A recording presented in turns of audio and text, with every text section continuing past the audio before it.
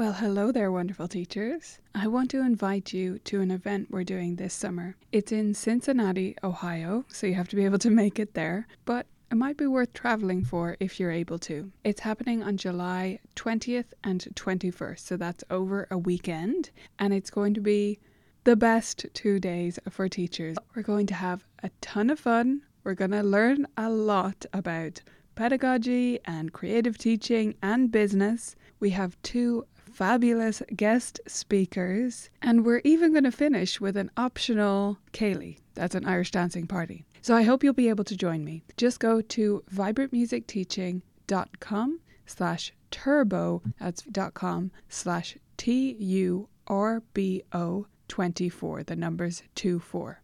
I hope you'll check it out, view all the details there, and I hope to see you in Cincinnati in July. On with the episode. Vibrant music teaching. Proven and practical Tips, strategies, and ideas for music teachers. This is episode 66 of the Vibrant Music Teaching Podcast. I'm Nicola Canton, and in this show I'm sharing my biggest mistakes that I've made when it comes to teaching technique to piano students.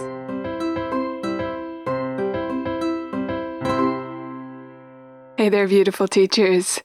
In this episode, I thought I would share with you some of these mistakes that I've made in the teaching of technique specifically that I'm hoping I can help you avoid instead of repeating my past mistakes. These are things that I've been reflecting on recently as I consider how much my teaching has actually changed.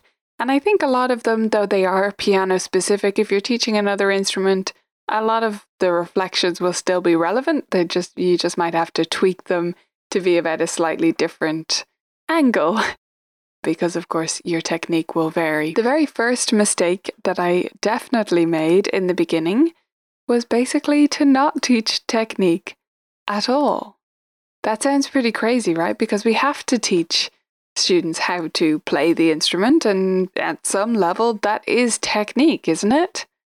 But here's the thing. I wasn't really taught technique, and not in the way that I define it now anyway. So I see technique and technical exercises as 2 separate items.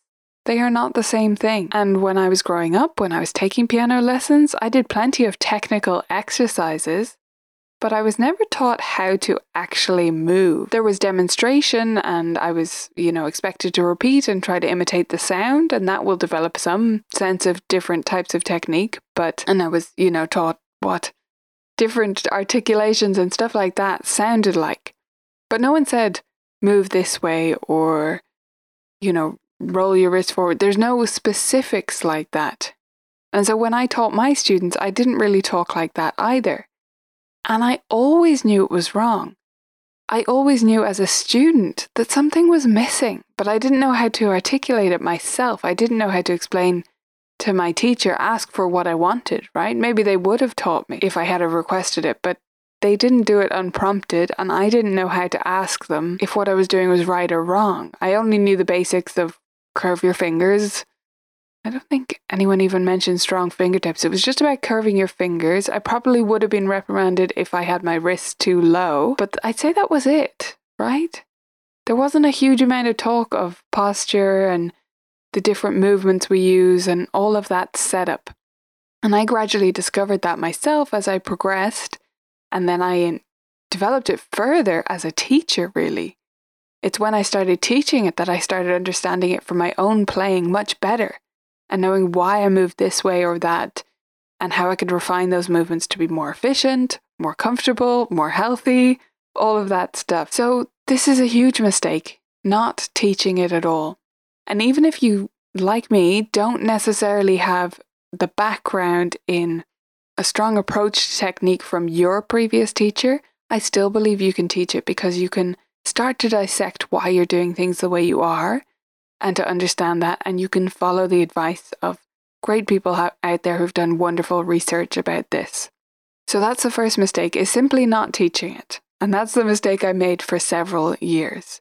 But alongside that, I was also making specific mistakes of how I was teaching technique, whether explicitly or implicitly, that were affecting the way my students played, how they perform. The first one, which is something I've adjusted, I'd say, more recently than the others I'm going to mention here, is focusing on legato first.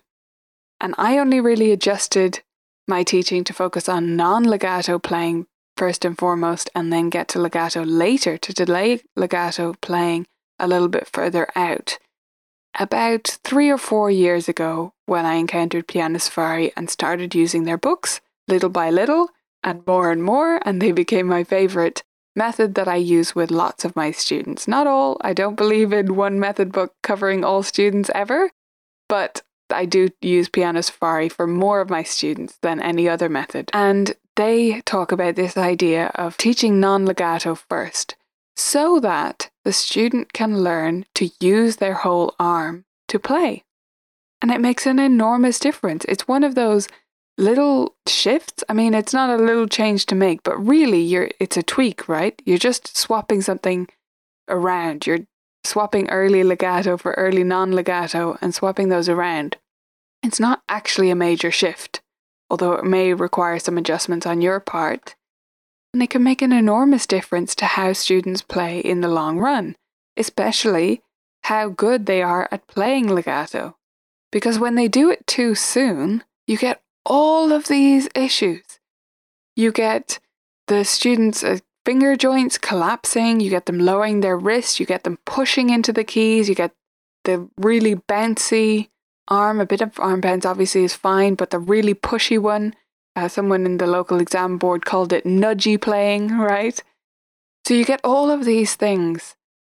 And if you just waited on legato a little bit, develop the hand shape, develop the arm weight, and the way they move at the piano, they would be better off.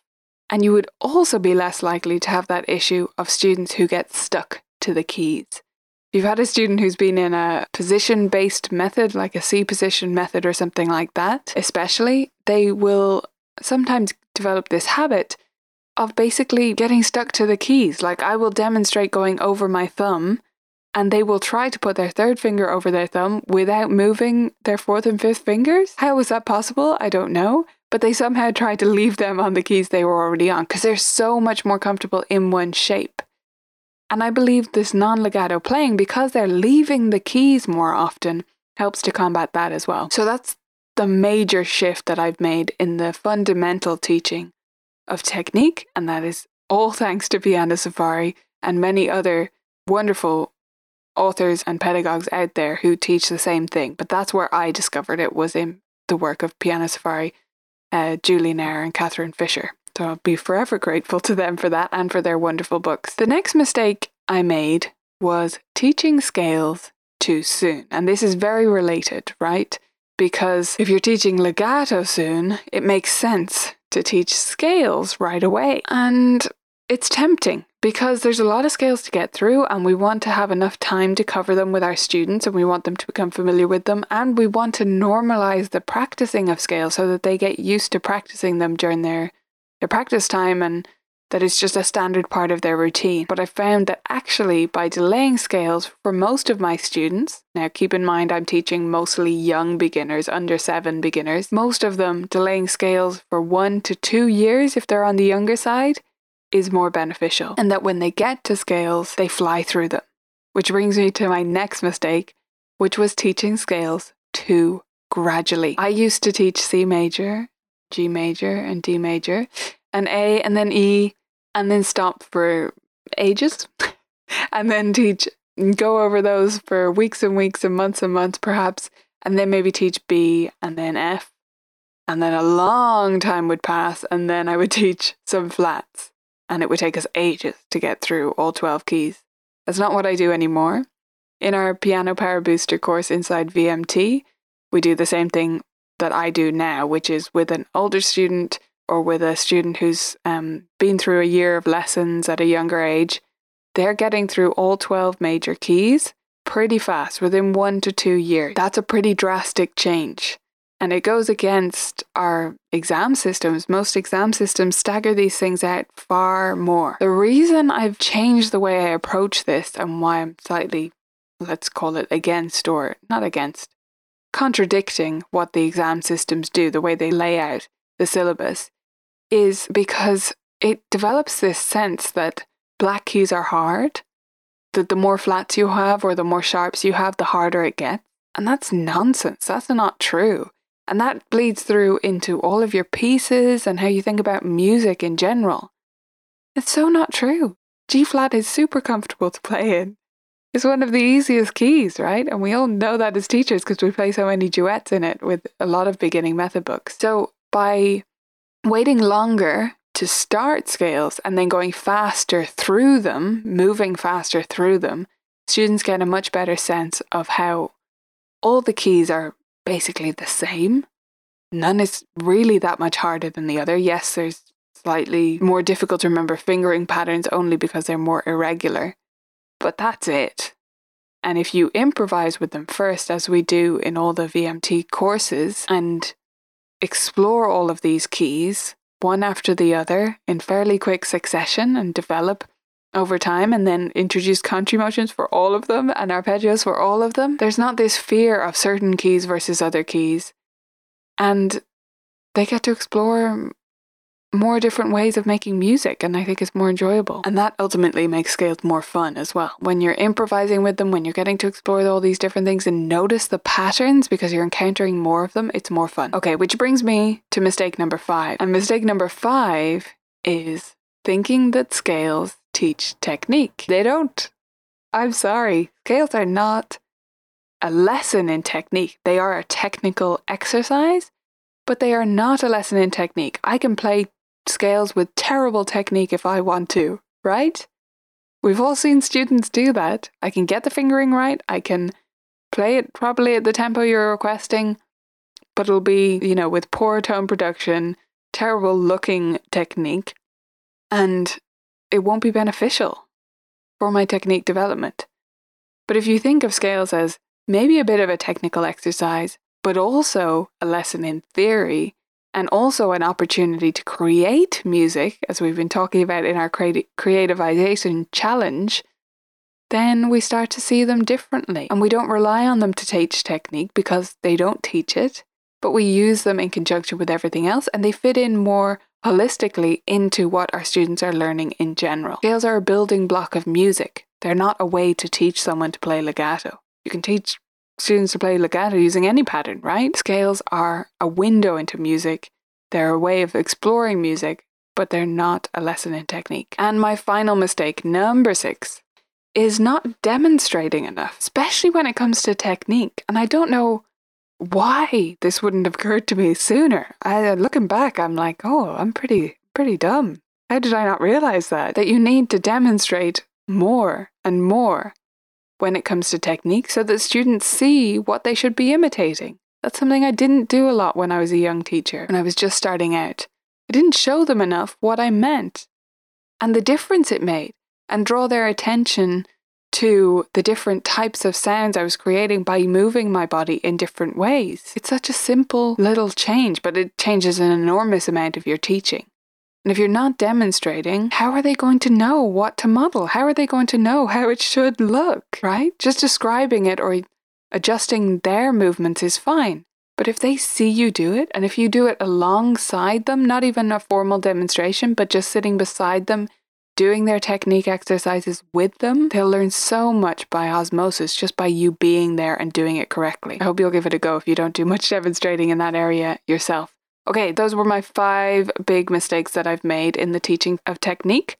First one was simply not teaching it at all. Then I adjusted the fact that I was focusing on legato first and changed to focus on non-legato for a good while before introducing legato. Changed the whole game. Then I started teaching scales a little bit later, but also sped up the teaching of scales so that I was teaching all of the keys much sooner.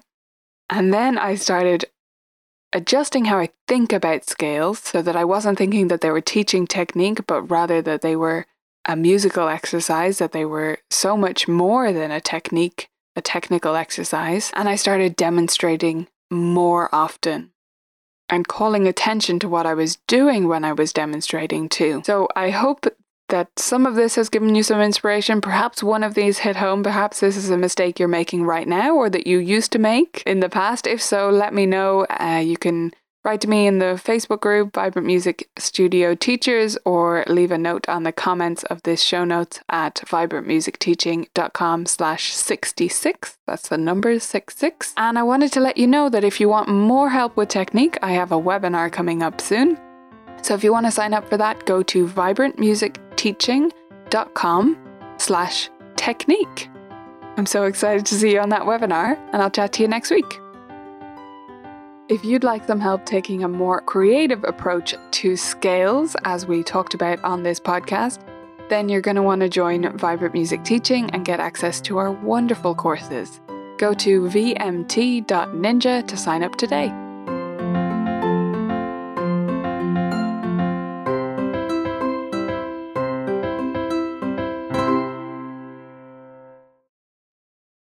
Thanks for listening to this episode of the Vibrant Music Teaching podcast. I hope you loved it, and I wanted to pop on here one more time to remind you about our event. It's happening in Cincinnati this July, and you can get all the details at vibrantmusicteaching.com/turbo. See you there.